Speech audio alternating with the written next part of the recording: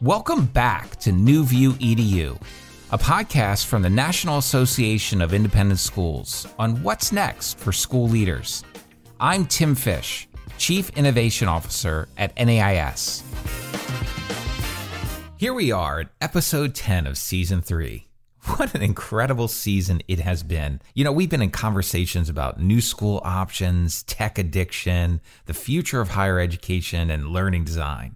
It has been a lot of fun. Well, today we're going to continue a tradition that we began in season 1, having a conversation with some school heads.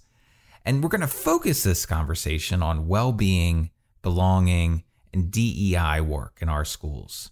And so to get there, I am so excited to welcome back Caroline Blackwell, the NAIS Vice President for Equity and Justice.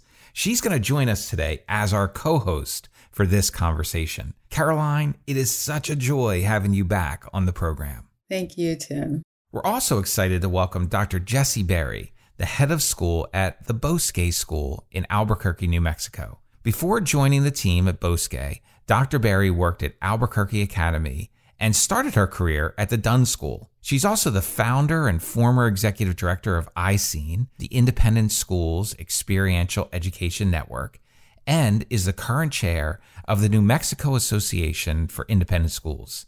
Jessie, thank you so much for joining us today. Thank you, Tim. Thank you, Caroline. I'm honored to be included in today's conversation. And we're joined by Kalyan Balavan. He's the head of school at the Dunn School in Los Alamos, California. Cal is also the founder of an organization called the Inclusion Dashboard and the Santa Barbara Inclusion Lab. And he's the host of the Whole Student Podcast, which I highly recommend. Cal, thank you so much for joining us on New View EDU. Thank you. Appreciate you. So let's jump in. Let's get to it. You know, in New View EDU, we often talk about this idea of why do we have school? What's the purpose? You know, years and years ago, it was always about content and learning skills to work in pretty much in an industrial society and an industrial workforce. But things are totally different today. School is even more essential than it's ever been. But what's its purpose? What should we put at the center of school? I leave that to the two of you to tell us what you think about that question. Well, I'll say this. I think throughout time, schools have always been about preparing students for life. It's life that always changes. Schools continue to prepare students for life. And I think that hasn't changed. And all schools are trying to do the same thing now. I think in my perspective, school is a critical place for students to be able to really identify and connect with their passions. And then most importantly, identify their intrinsic motivation to be able to follow those passions and to stick through the challenges that are going to come up on the pathway to manifest those passions. I also think schools, especially today, and this really connects to the topic of today's conversation, are such a critical place for individuals to be able to find their sense of safety and belonging within a caring, connected community, and to help find a place where they can be vulnerable to be able to take risks in their learning, because we know ultimately those risks are so critical for their own growth, and then also to be able to find those passions. Thank you both for starting us off at that base, and Tim, for you asking that terrific question, which is going to just inspiring me to sort of drill into that just a little bit. Each one of you, we asked because of some of the uniquenesses in your own professional leadership. And so we want to illuminate a little bit of that as it relates to equity as well. And so, Cal, Tim mentioned your creation of the Inclusion Dashboard in the lab. And so we'd love for you to illuminate what that's all about a little bit, to share with us how that helps that purpose of education that both of you described. And then, Jessie, we're going to come back to you also to talk about something that, I think all of us think is really important. And it's how do we embed this really important work in the curriculum of our school. So, Cal, tell us about the labs and the experiments and what you've brought to the independent school industry. Yeah, I think coming into independent schools, realizing that independent schools do a great job of gathering data on two fronts. gathering data in relationship to a student's diversity, however that's captured in whatever form in all the different categories that might be there in terms of admissions. And then capturing data in terms of equity, dollars and space allocation and transportation and other things in the budget. And so you have equity and you have diversity being measured. But what wasn't being measured, or at least what wasn't being measured in data, was inclusion. And inclusion was often measured in narratives, just stories of disconnection, stories of being alone, stories of being left behind, stories of being on the brochure but not being part of the school. And stories weren't strong enough. And so we set about trying to figure out a way to measure inclusion, and realizing the measurement of inclusion is really the measurement of the mission of the school that filters what the community says are the factors that help students and adults in a school thrive. And realizing that if we could measure it, then we could start to recognize best practices at different schools. And the idea of the lab was born because a partnership between schools allows a school that might be really good with English language learners share what they're doing well with a school that's doing really well with students of color, with another school that might be doing really well in terms of the gender spectrum, et cetera, and we could share our practices. It's based on the principle that we can compete in everything. We can compete in speech and debate. We can compete in sports. We can compete in all these different ways, but we can't compete in inclusion, because when we compete in inclusion, that's exclusion by nature. So.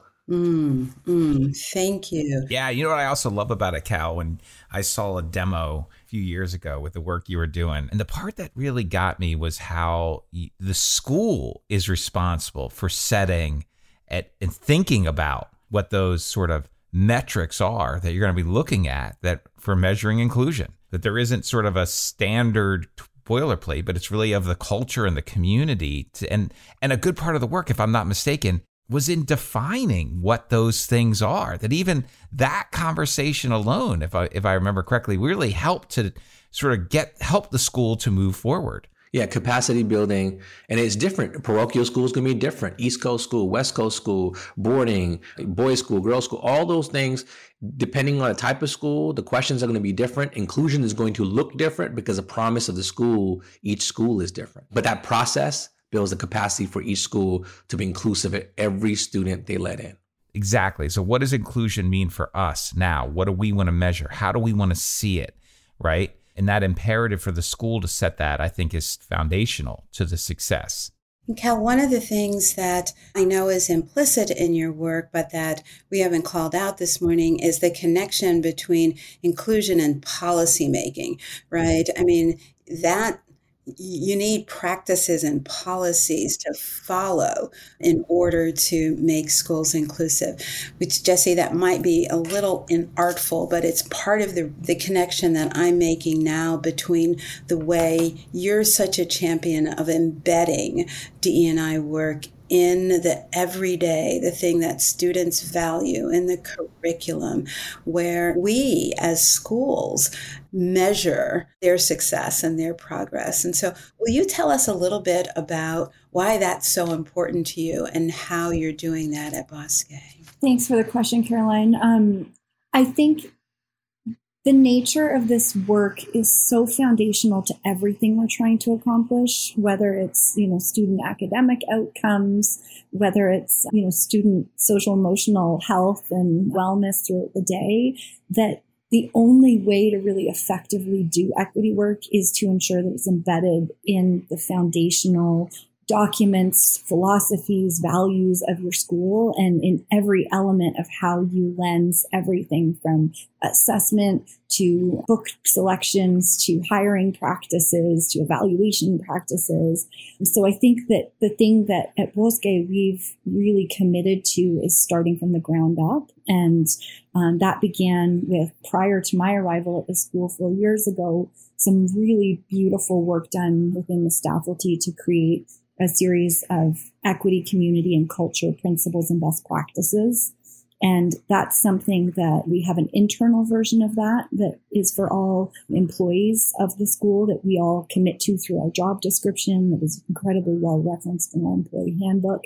And then we have a public facing version of that on our website and that we lead very strongly with in terms of our admissions work, onboarding new trustees through the first round of interviewing for all new potential candidates to the school.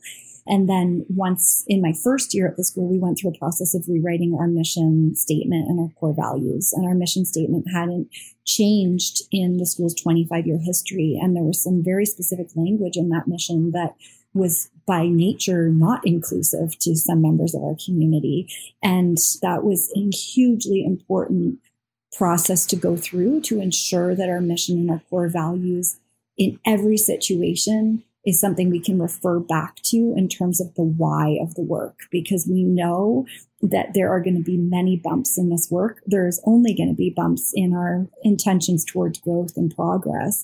And having something that is at the core of who you are as a school that you can reference back to, that obviously your students, your faculty, your families are all committing to through their annual commitments with the handbook, with the contracts, is so critical, I believe, to the work.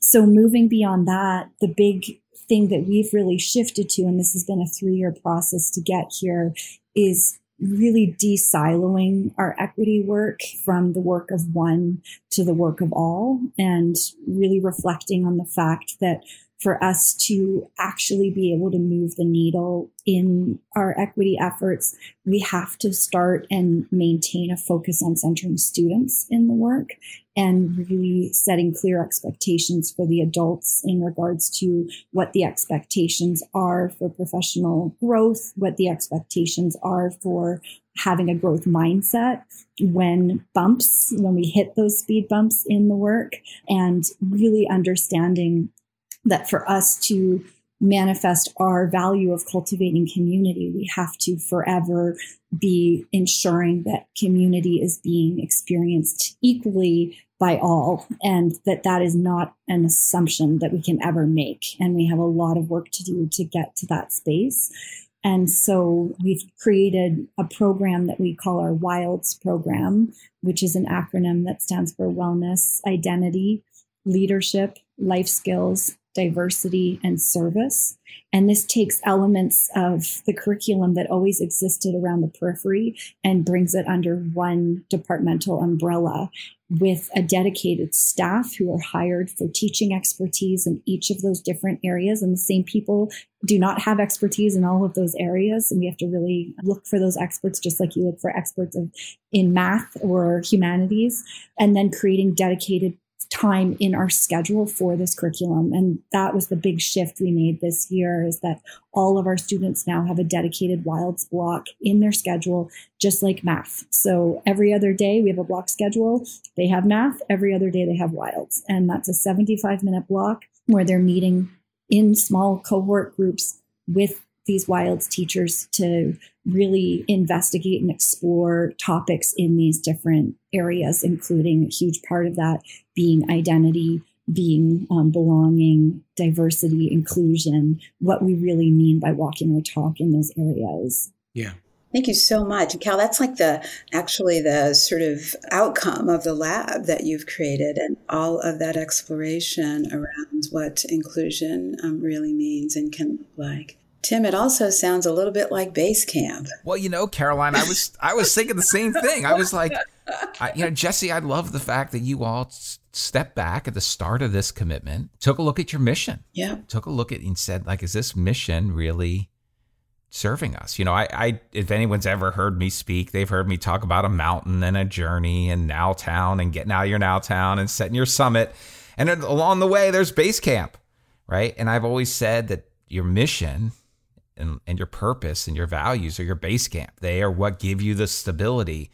They were what you can return to when you hit those bumps, when you are exhausted, when you need to recharge. You can go back to that place. So this weekend, I was working with some heads and some board chairs, and it was awesome leadership through partnership retreat that NAIS runs. And one of the board chairs raised his hand and said, I hear you. I get this whole going back, but he's like, when you're climbing the mountain, right? You can't always go all the way back down to base camp. He said, in fact, your mission needs to be your guide wire.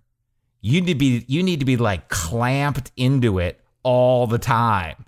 And when you hit that bump, you need to grab hold of that mission right then. And that's like, I was like, kaboom, like completely sort of changed my sort of perspective on this. And I'm wondering if you all have some thoughts about this notion of the grounding effect and the essential grounding nature of a mission in terms of helping you set the course for what you're trying to do with young people. Well, going back to the first question you asked, well, what is the purpose of school? Each school is defining what its mission is in relationship to its students. And going back to the idea of preparation for life, every school is measuring what that is. And so some schools have decided that the preparation for life is college preparation. Other schools have said, no, it's preparation that, like Kurt Hahn says, you need to go out there and be out in the wilderness. It's important to be in the outdoors. Other schools have said other things. And that's a choice that families and students make in partnership with schools to help their students thrive in the world they're entering. And that's the choice that's out there. And now that you've made that your mission, it's important to now look at your mission and see how each student is receiving or achieving that mission to the fullest extent while they're there. Oftentimes you'll find students at schools, you actually find them on the brochure, you find them on the website because they represent some sort of visible diversity. And if you really interview some students in these who are visual representations of difference at a school and say, did you take full advantage of it? Did you participate in that outdoor ed program? Did you go on that international trip? Did you go on the college visits and the college tours? And the answers that we get back are not the answers we want to see. That's not inclusion. Inclusion is all those students thriving and finding a way for themselves to see themselves in the mission of the school as achieving those things that are the promise of the school in relationship to the world they're entering. Mm-hmm. That's really something. I'm curious, both of you have used the terms, right? Inclusion, the inclusion dashboard. And Jesse, you were talking a lot about equity and how you're sort of really focused on ensuring equity. I'm wondering, and Caroline, you've helped me in this a lot. Can we sort of just take a couple minutes and just talk about sort of, from your perspective, lived experience in a school, how you really think about and see equity and inclusion both being essential and also having elements that are unique? I mean, I would start with saying that we have to acknowledge that there's an inherent contradiction with the word equity for anything we're doing in an independent school setting, because independent schools by default are not equitable because we charge tuition and we have an admissions process. And so that is a contradiction that I'm always really wrestling with. And I think that as schools, we have to be honest about that. And we have to really think about how we orient ourselves in our commitments and in our work based on the polarity of those two realities, that we are deeply committed as a school towards having an equitable experience for our students. And by default, we are not creating an equitable environment. And at Bosque, the way that we are navigating that is through a board level strategic commitment to offer need-based financial aid to 50% of our students, which more than doubles the national average for need-based financial aid for independent schools. And that's a big commitment on so many levels. But what's so critical, and this is what Cal was just talking about, is that it's not a matter of hitting markers of this percentage of students on financial aid, this percentage of students who represent different identities. It's a matter of what happens in the experience of those students and those faculty members when they arrive at your school. And do they feel that they have a place at the table? Do they feel that their voice is heard? Do they feel that they are having an experience of safety, of belonging? And what we know is that the answer is 100% no, often. And that's the real work that we have to do. And that's where the real needle gets moved, is not just getting people in the door, but ensuring that those experiences are equally connected and valued and experienced. I would say something in relationship to equity. So I will say that the idea of equity oftentimes is only talked about at our schools in relationship to financial aid. sometimes in relationship to transportation and other things. But if we really expand the notion of what equity can be, still in terms of dollars, but in terms of how those dollars are spent, sometimes that means an FTE. It means being able to see myself in the professional community, in the teacher in front of me in the classroom. That's dollars spent. Sometimes it's the class, the seminar that's being offered that speaks to my interests. That might be different than the majority population at the school. It might mean a club that's funded. It might mean a field trip or the international trip options that have always been at that school that go to Europe and all these other places. Maybe those international trips need to shift and change to help serve my needs. And so that idea of equity is really expansive, and it really requires a deep interrogation of each student, right? And our schools are small, and we have the opportunity to do it the right way. I want to follow up on that comment, Cal, because it is absolutely the case that what we're driving toward when we talk about equity is that no individual descriptor, no racial, ethnic identity determines a student's outcome in our schools, right? Which is what both of you are talking about. And inherent in that is a notion of fairness, right? And it's not equality, right? Because sometimes we give some people things that they need that we wouldn't give to other people, right? That kind of distinction between equity and equality creates tensions in our school environments. And I'm wondering how you all, as leaders and successful leaders in this area, communicate that tension to your students, to your communities at large. How do you help parents understand that if Johnny doesn't need a pair of mittens and needs a hat, then our job is to give him the hat and not the pair of mittens that we're giving to everybody. So maybe Johnny gets mittens and a hat. How do you explain that distinction in an environment that, and in a society that prides itself on equality? I'd say this. The inherent word that we're not talking about is the word discriminate, right? And the word discriminate is interesting, right? Because we always take a secondary definition of it in society, which is prejudice, right? It has invocations of hate and other things associated with discrimination. It's negative.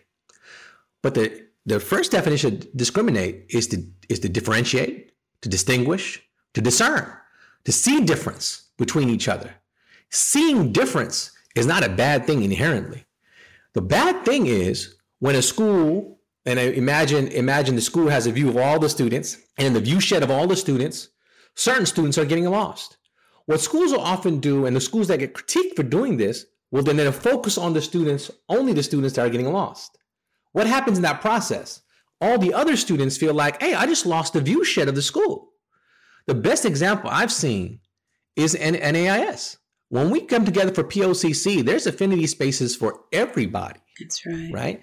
And there's also a come back together for everybody. That's right. And I've seen people leave POCC, go back to their schools and try to do affinity spaces and do it the wrong way.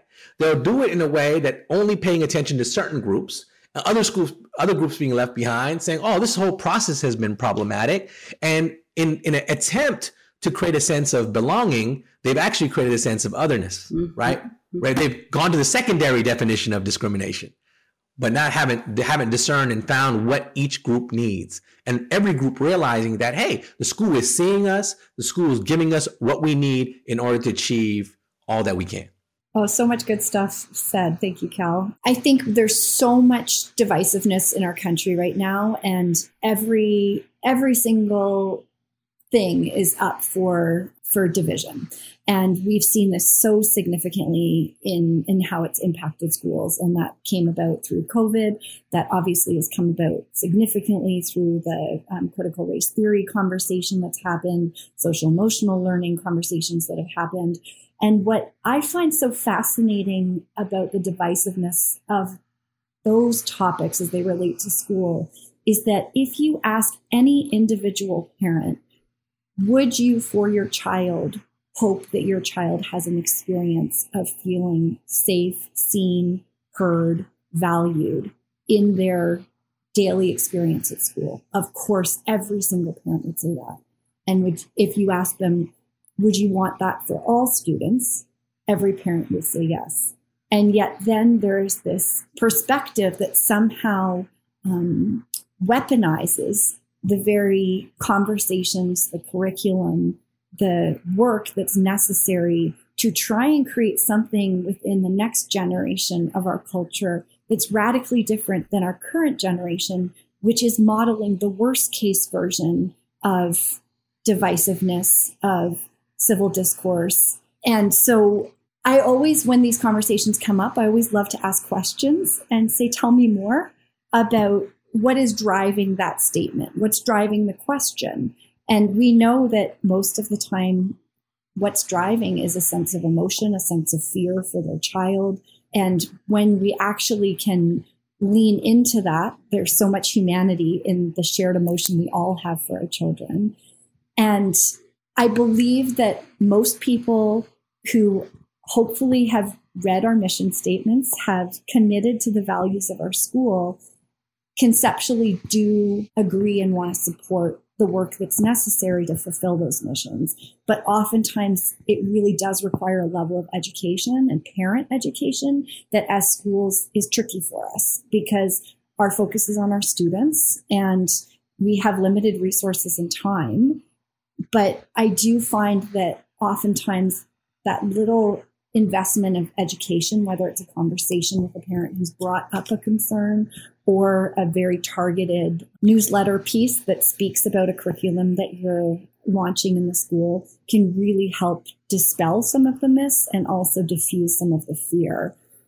But I think ultimately it's so critical for us to not just be preaching to the choir in regards to the individuals who are jumping on board with the importance of this work, because that's not going to move the needle ultimately. We need to ensure, as Cal said, that we're not leaving behind one percentage of the population in the focus to support another part of our population, because that first part of the population is critical to lean into the work and to actually make the change. And so we have to find ways to engage, inspire, motivate, that this is a collective opportunity for all of us as schools, as communities, to better ourselves as schools, as communities, and that strengthens all of us. Or we're just going to be speaking into vacuums again. Thank you both so much for that, because it makes me wonder about this idea of doing the work and what it looks like in a school community on a daily basis to continue to make progress. Do you have some other examples of what you all are doing to continue to do that on a daily basis at school? I would go back to something we talked about, which is, this idea of creating the inclusion dashboard seemed like a great moment for schools, but I found it also to be a moment where schools are following into a pattern of behavior where the dashboard they created became the chief indicator that they felt was like, oh, look, we're doing it. We're doing the work. That's not doing the work. You created a tool to help you to do the work. And so it became almost like proof of something, but it wasn't, if that makes sense. And so the idea of the lab was, no, let's really hold ourselves accountable to what we're seeing, right? Like we really have to come together, really, what are we seeing and how do we hold ourselves accountable? So systems have to be created. What's beautiful was when you start gathering information like inclusion metrics, you need to have people at the senior leadership level and in the board level looking at the data, setting goals for the school on what they're seeing so that those goals are things we're going after. And the goals need to be what? Funded. The goals need to have time. The goals need to have people assigned to different pieces around it. And so that's how you get to creating the curriculum, right? That's how you get to all these things, because the goals will say, oh, you need an evaluative system. You need to be able to audit your school. You need to be able to see, do feedback loops and surveys and things like this with the students and say, hey, are the courses really meeting your needs? Are you seeing yourself? I mean, you have to ask these types of questions and then respond to the community based on what you're hearing, right? And so those types of systems need to be created downstream in order for it to really happen, right? And sometimes they happen idiosyncratically, which is fine. But when personalities leave, unfortunately, schools that were doing the work stop doing the work. And so I really love it when schools systematize it, I think to what Cal just said, the commitment to equity work should be so much bigger than the personalities of anyone involved at any point in a school. And that's why having this foundationally written into missions and values, having this foundationally written into the board strategic plan, having this be part of every hiring process for trustees and faculty members and really boldly stated through admissions processes and conversations is critical, because none of us are ever going to be done with this work. Our tenures at our own schools will never check a box of, great, the school has met that need in regards to equity. This is going to be a lifetime of work within our communities to support our communities. And so I think ensuring that it is not personality driven, ensuring, like Cal said, that there's systems and structures built around the sustainability of the work. And I think also just really ensuring that as a leader, to me, it feels like an everyday commitment, just like we have an everyday commitment to excellence of our academic programs, to excellence in fundraising. I feel like as a leader, we would be negligent if we don't have an everyday commitment to be thinking about lensing equity through every one of the other job responsibilities that we have in our role. And that's hard, because I think for many heads of school, we're used to being very competent in a lot of areas and building our competency and starting to feel like we're thriving potentially in our competency. And this is an area where we might never feel like we've hit competency. And that's part of the messy middle of being a leader who has a commitment to equity, is knowing as a white woman doing this work, and a white woman who came from a background of my own privilege. I was a student of an independent school. I forever will be making mistakes. I will forever be needing to really lean into my humility in this work, to be listening and to be committing to ensuring that I'm not checking boxes. And that's a difficult position to be in for generally, I think, a lot of type A personalities who tend to be the profile of a lot of heads of school. But I don't know how we can fulfill our responsibilities if we're not willing to stay in that messy middle and keep making mistakes and knowing that growth will come from those mistakes. But it is going to be hard. And if we take the notion that both you and Cal, even Tim, when we were talking about and thinking about John Powell's work and the expansive nature and the ongoing nature of DE&I work, there's no question that our sense of competency is going to hit speed bumps because we're meeting new people, we're experiencing new things, we're learning new cultures, all of those kinds of things. And so that the tension of learning and creating learning communities that support the work is really important. And so often, one of the things that comes up by way of criticism of equity DE&I work is a bifurcation between that and educational excellence or academic excellence.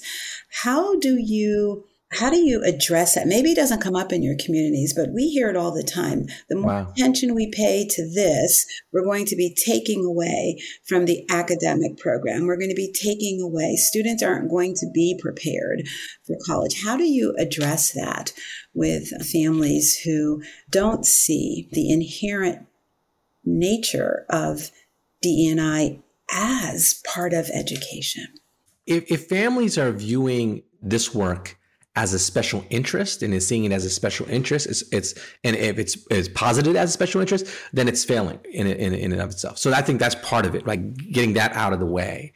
The other piece is really going back to the world. I mean, the interconnectedness of our world. Even schools are so regional and different areas of the world that might not be very diverse at all. Even single binary gender schools. I mean, you're going to enter the world.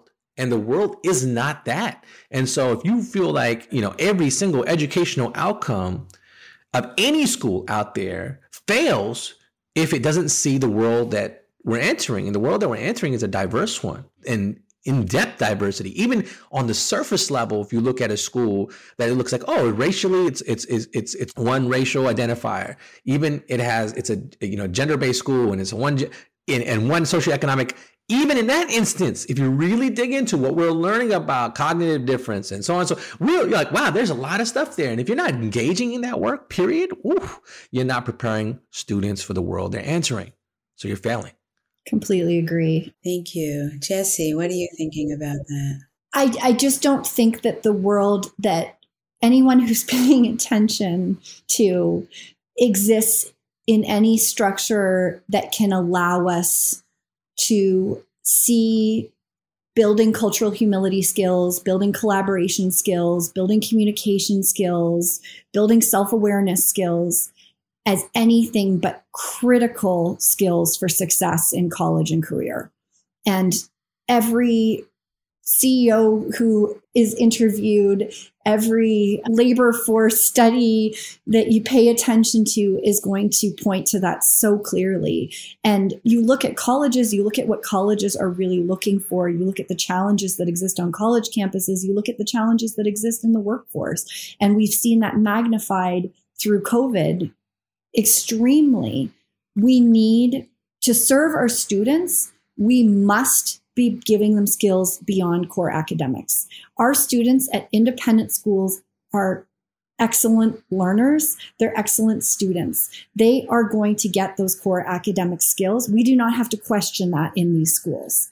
What we have to question is, are they going to get everything else they need? And that's where our commitment to wellness, our commitment to equity conversations, our commitment to understanding what an individual student's responsibility is, not just to themselves, but to their school community and their broader community, is what is going to change the world. And I can't imagine many people in this country looking around and saying that we are in a healthy space as a country. And some of these exact issues are the driving force of that lack of healthy community and culture. And so this is our opportunity. And it's not an either or, it's a yes and. Caroline, you brought up the word humility first, and Jessie, you touched on it in terms of framing it as cultural humility piece.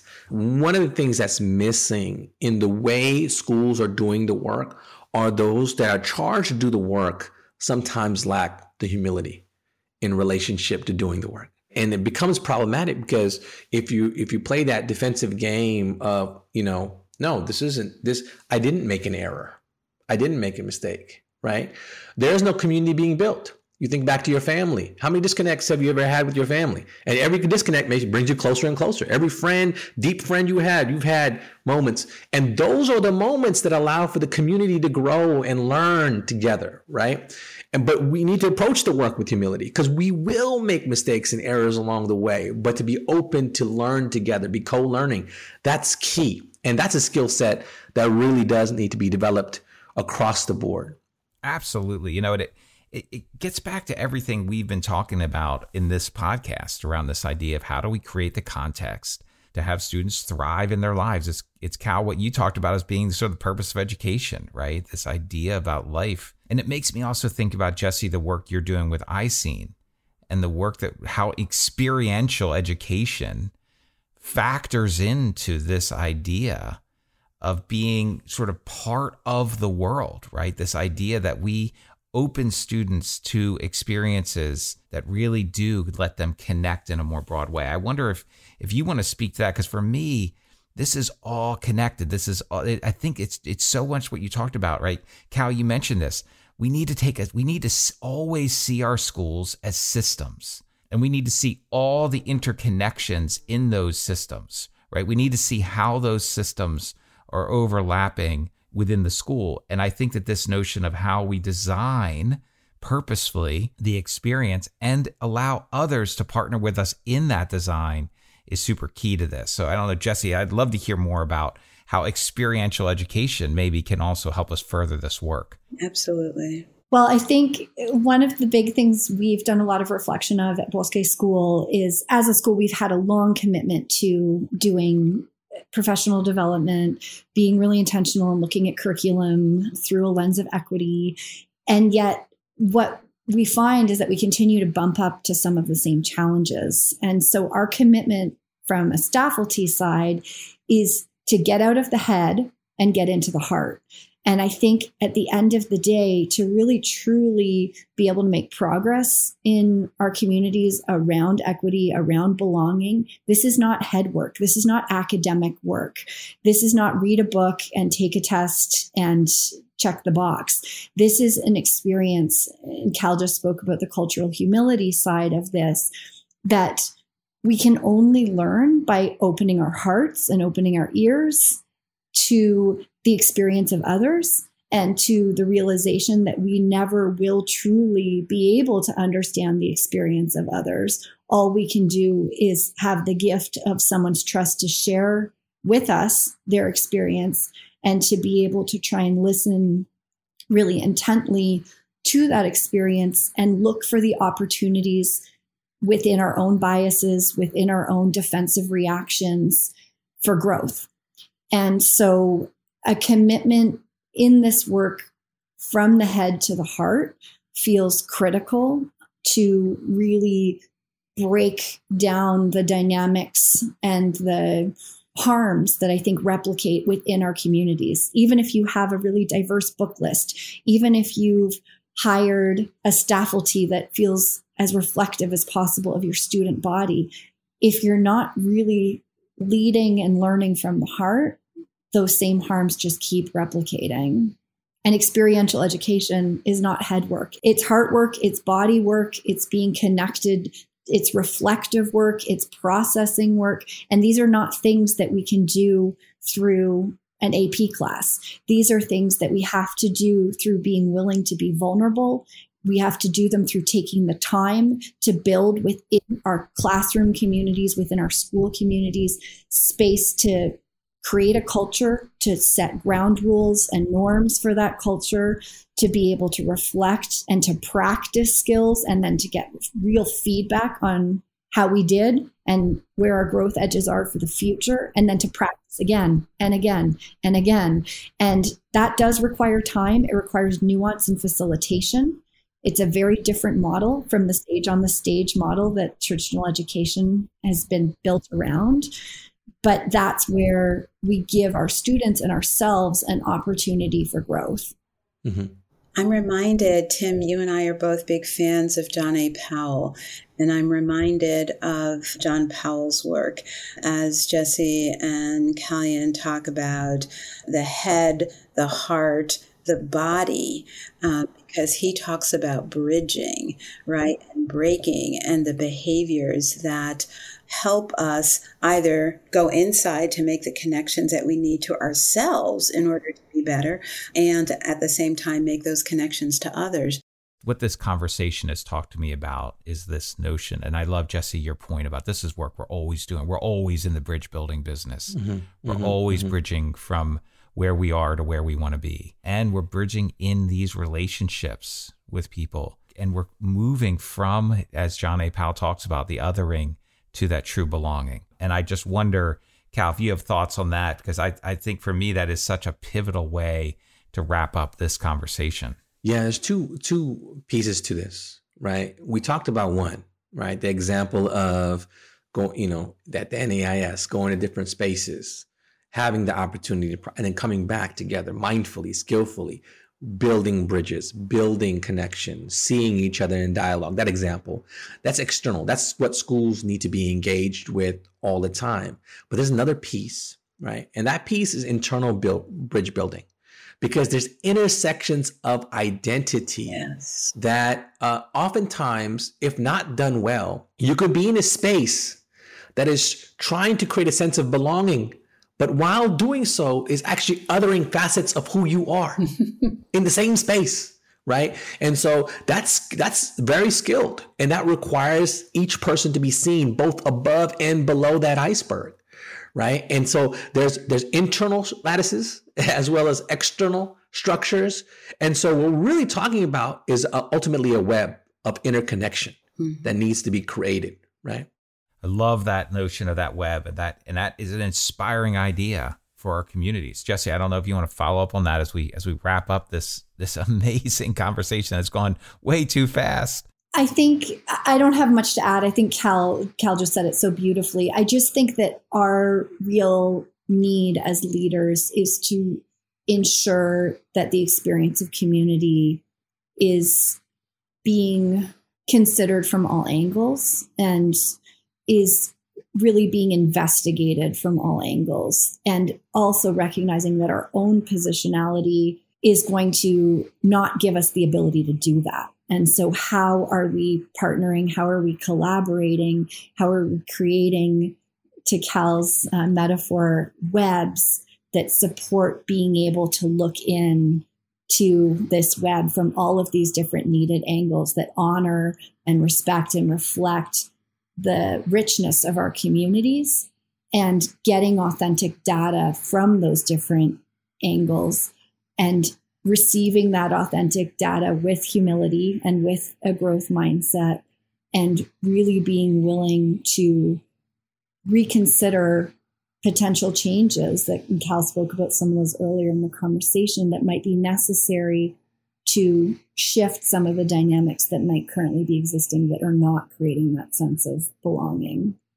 What fascinating guests. I feel so honored to have been one of the hosts today for this podcast. Absolutely. And Cal and Jesse, thank you so much for spending some time with us today. What an incredible, incredible journey.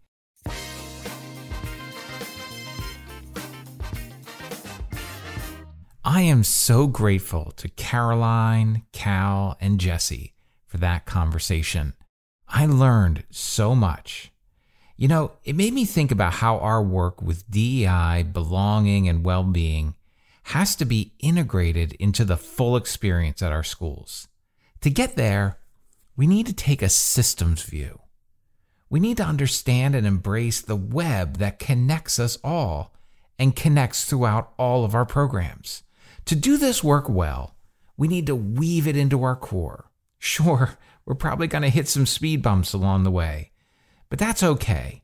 As Jesse talked about, we need to understand that we're doing heart work here as much, if not more, than head work.